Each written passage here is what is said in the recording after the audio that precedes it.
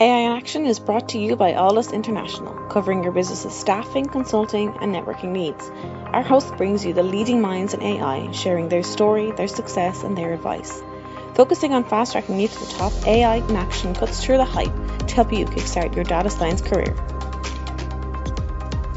To listen to the latest AI in Action podcast, head over to www.aldus.com/podcast or subscribe via iTunes, Stitcher, or Google Podcasts.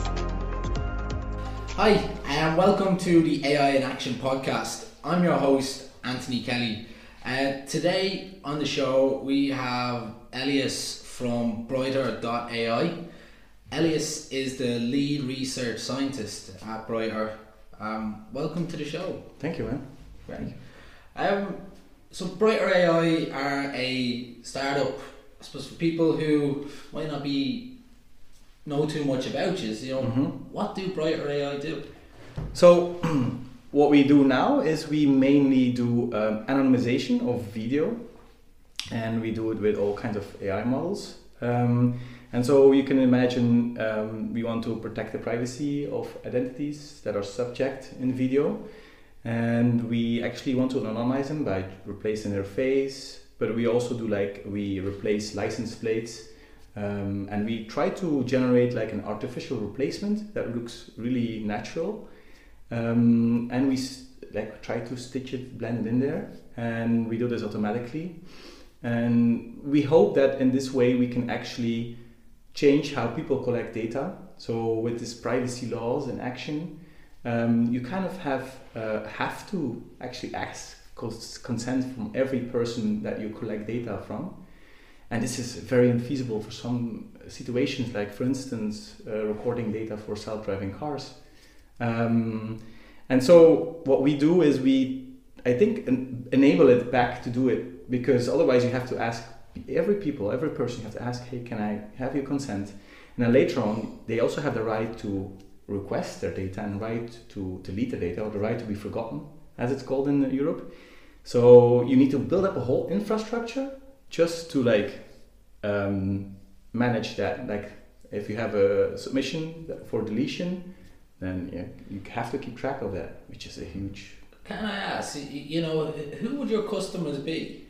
Our customer is we have now two main customers. So we have one from automotive, they do data collection with their fleet, and we have, on the other hand, we are kind of hitching up in retail, because people want to that are retail want to see what people are interested in if they are in a store, which racks they are looking at, and where their eyes go, but they also have the privacy issue.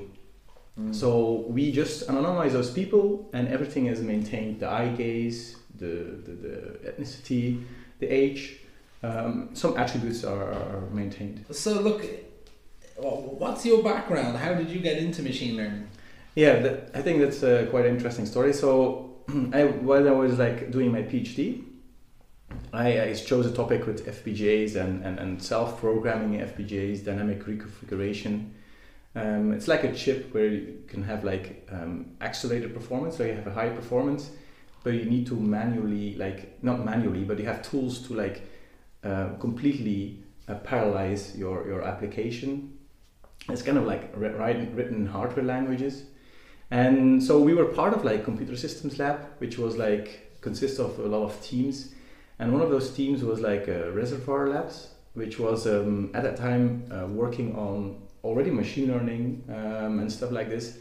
And actually, when I started, just the ImageNet bomb hit, and I saw all my friends I had quite good friends there, and they all kind of really, really flourished in the work and rode the big AI wave. They're also very good, and they're now at all the major companies, they are at DeepMind and everything. And I suddenly started to realize this is maybe something that's very interesting. I was always very interested by very complex algorithms. So that's why I actually did the CAD tools. So the EDA, it's called. It's electronic design automation. It's tools that are actually tackling NP-complete problems to kind of solve this. If you write something in a program language, how do you get it on a chip? and there's a lot of like this very complex algorithms, and I was always very interested by the smartness of it, and so of course I was attracted to that big AI wave, which was at the time. I imagine it's pretty exciting as well. You're sitting down with some guys who are now in DeepMind. It just really goes to show the quality of the guys you were in college with, you were in these labs with, top people.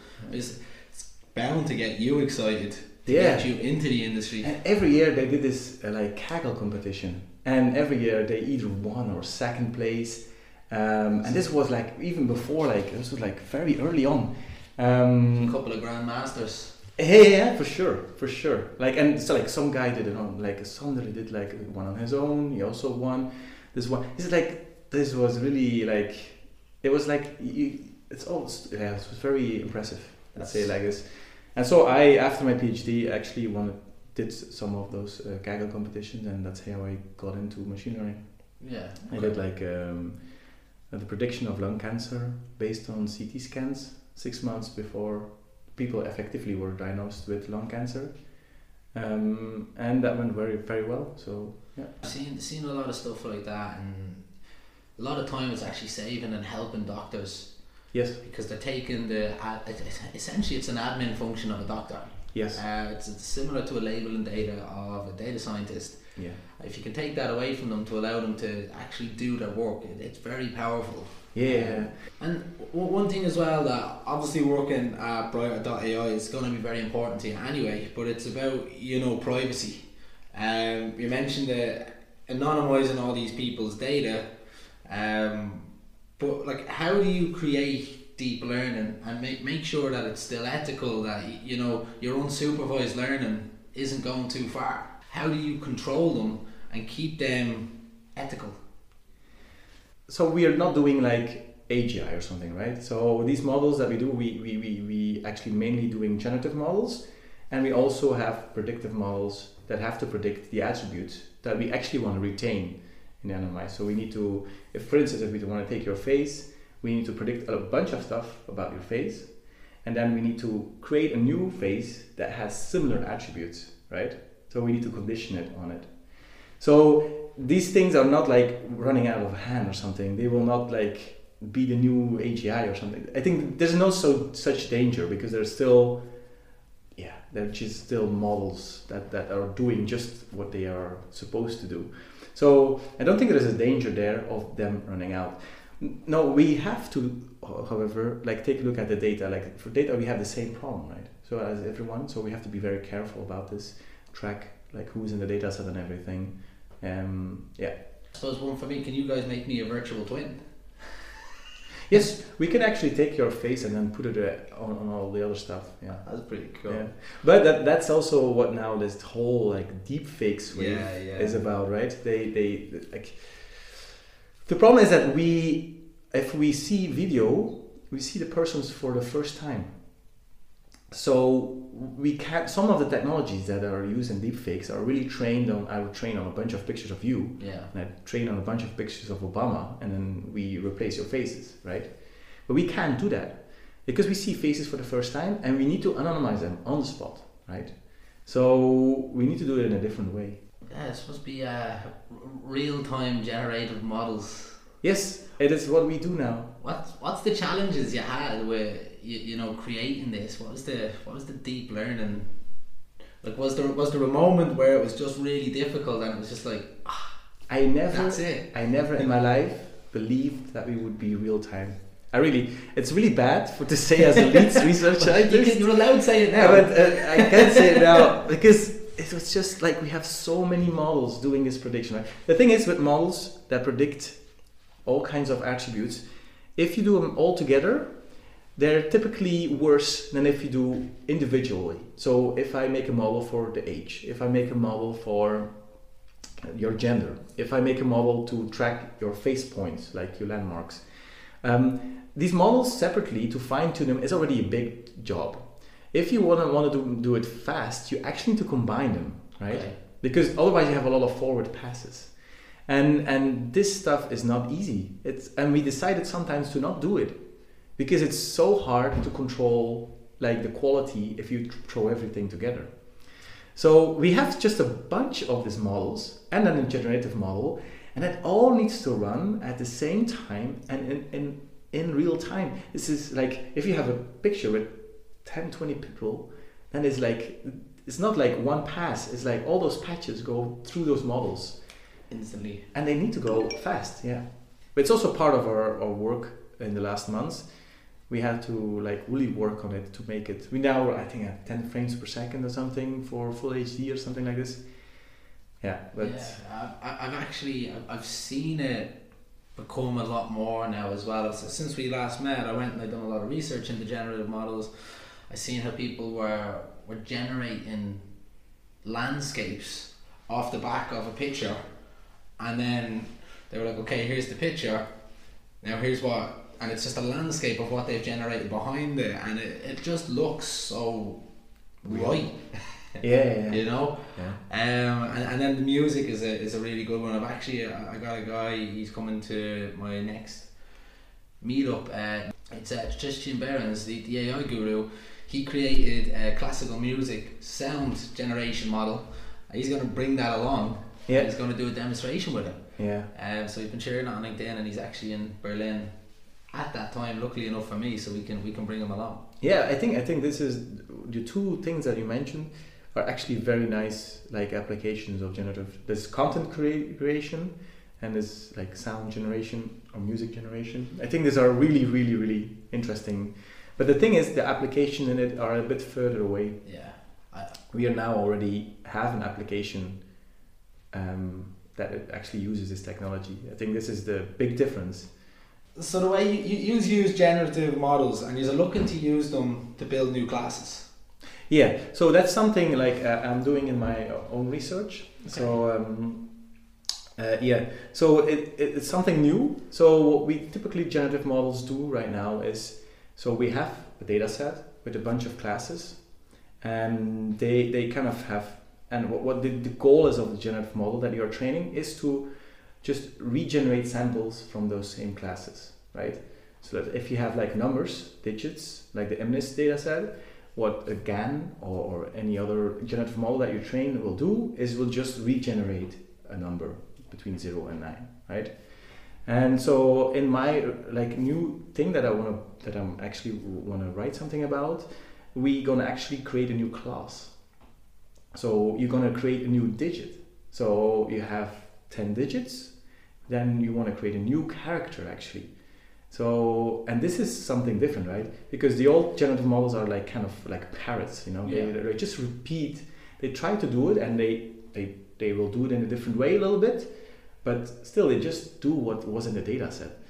What I want to do is generate a new class, and we call it a mode generator, because we have this phenomenon which is called mode collapse in generative adversarial networks, which is like that it just ignores classes. When it's generating stuff, this is a common problem with generative adversarial networks. If you train them, it actually sometimes ignores small classes or whole classes, because it's not trained to do that. It's just trained to make something realistic. So we call it mode generator, and I think we can actually use it also for generating new identities. So if let's say you have a data set, and they contain all kinds of faces of persons, how do you actually prevent that model from generating the same identity as it has in its data set? Because it's actually trained to do that. So to protect yourself against it, you can actually use a mode generator to create new identities. And how that actually was working internally is like, what it actually tries to do is it tries to make this generates a new mode, and this distance between that mode and the existing modes in your data set is being maximized. So you kind of get like a new different identity. And you can create multiple identities like this. And this you can then use at runtime, because those are really identities that are not occurring in your data set. And I mean, look at that is this, mode generator, is it specific to only, recognizing faces? Your retail customer, could you, if you had enough data, but not enough data to work with and do some high quality work with, could you then create similar customers that aren't that customer? Yes. I think that's the whole. It's a whole new way of thinking, because it's also for like creativity and everything. You can create new classes of something. It's more general applicable than just our creating new identities.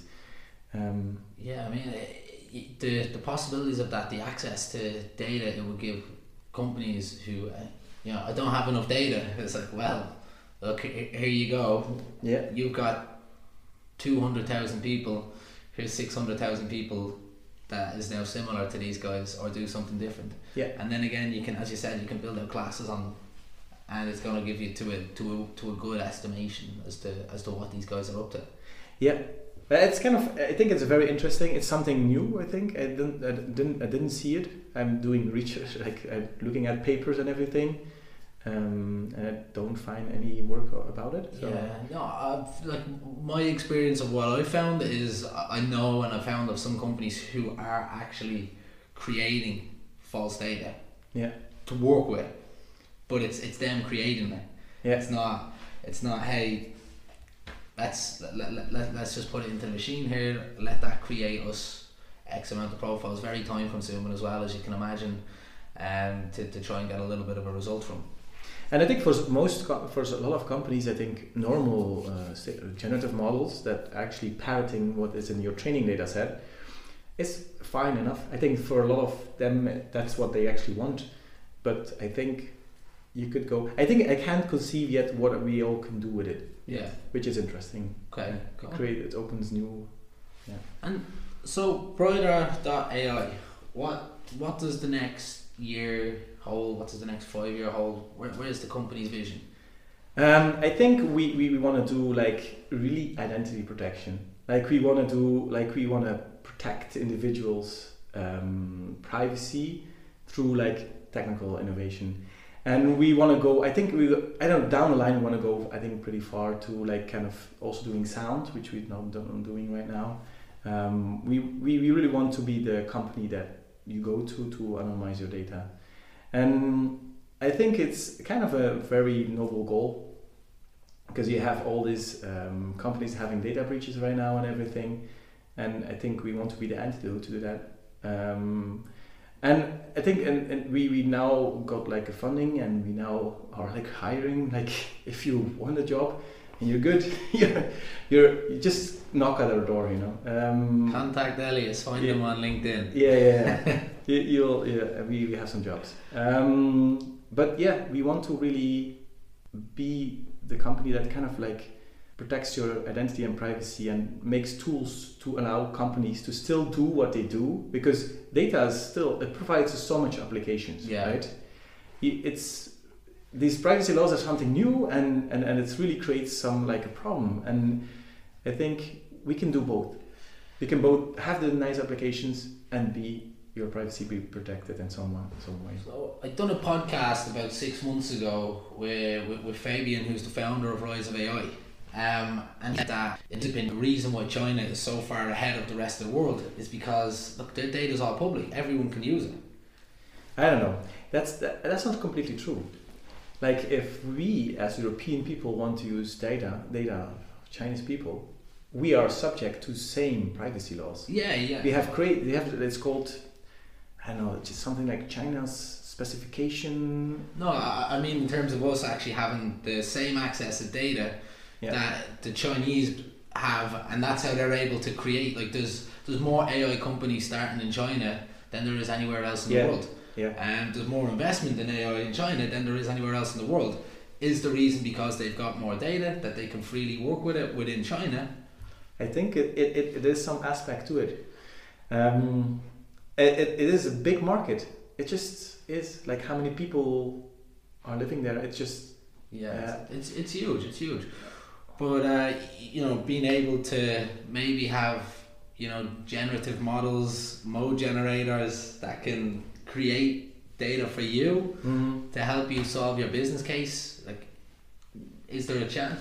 Is it gonna help us? I think it does, because like you have on the one hand you have China, right, where let's say that privacy is not the biggest concern there, and then you have like kind of Germany. Where like the history showed a very good like calls for we need this privacy. You know, you have like the Gestapo and Stasi and everything.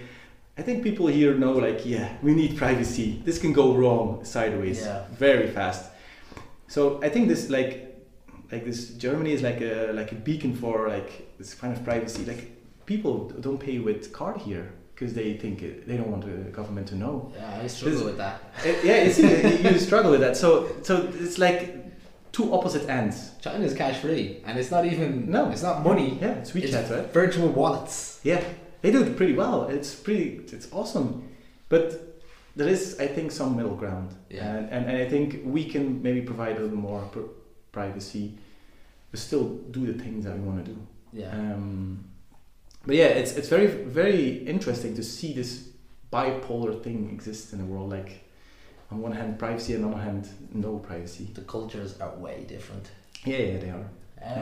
Okay, there's one thing as well I'd like you to mention as well. You also run a meetup. Yes, we run a meetup, and we specifically want to focus on generative vision. So we did this is like everything about generative models, and we did last year I think 4 of them or something like this. And I think it's very interesting, very specific.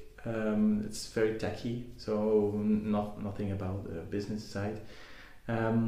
Sorry for those people, but it's something we want to like build up this community, because I think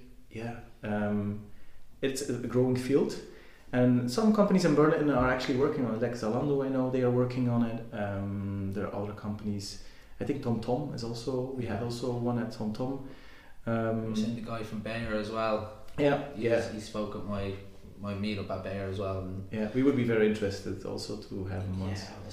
It was I'm the business guy, but this one was just way over my head. But everyone who was there really enjoyed it. He was like, after it, he was mobbed. Like there was just so many questions for him after. It was good to see such buy-in from people who came. Yeah, I think it's an interesting field to be in, like this whole creating data, creating vision, creating visual media. I think it has a big future ahead of it. Nice. Well, be sure to check out the meetup from Brighter.ai. Be sure to check out AI in action. But in terms of the podcast today, I think that's all the time we have. Elias, thanks for being on the show. Thank you for having me. Yeah. AI in Action is brought to you by Elias International, covering your business's staffing, consulting, and networking needs. Elias offer an exec search program. Elias can help you discover how data science and AI can transform your company. With our unrivaled network of C-suite executives and senior AI professionals, we offer retained search services across the US and Europe. Get the Elias advantage. Become a member of the Elias community and enjoy some of the following: AI meetups. Once a month, our community gathers to listen to some of the leading experts in the world of data science and AI. Our speakers come from all over the world, including Dublin, Boston, and Frankfurt. We also have our AI mentors. Our experts will provide mentoring to Elias members. And don't forget our AI in Action podcast. Each week we have guests from all over the world talking us through their education, career, and more. Become an Elias member and get the Elias advantage. For more information and to sign up for our newsletter, log on to www.aldus.com. That's www.aldus.com. Elias International, empowering through AI.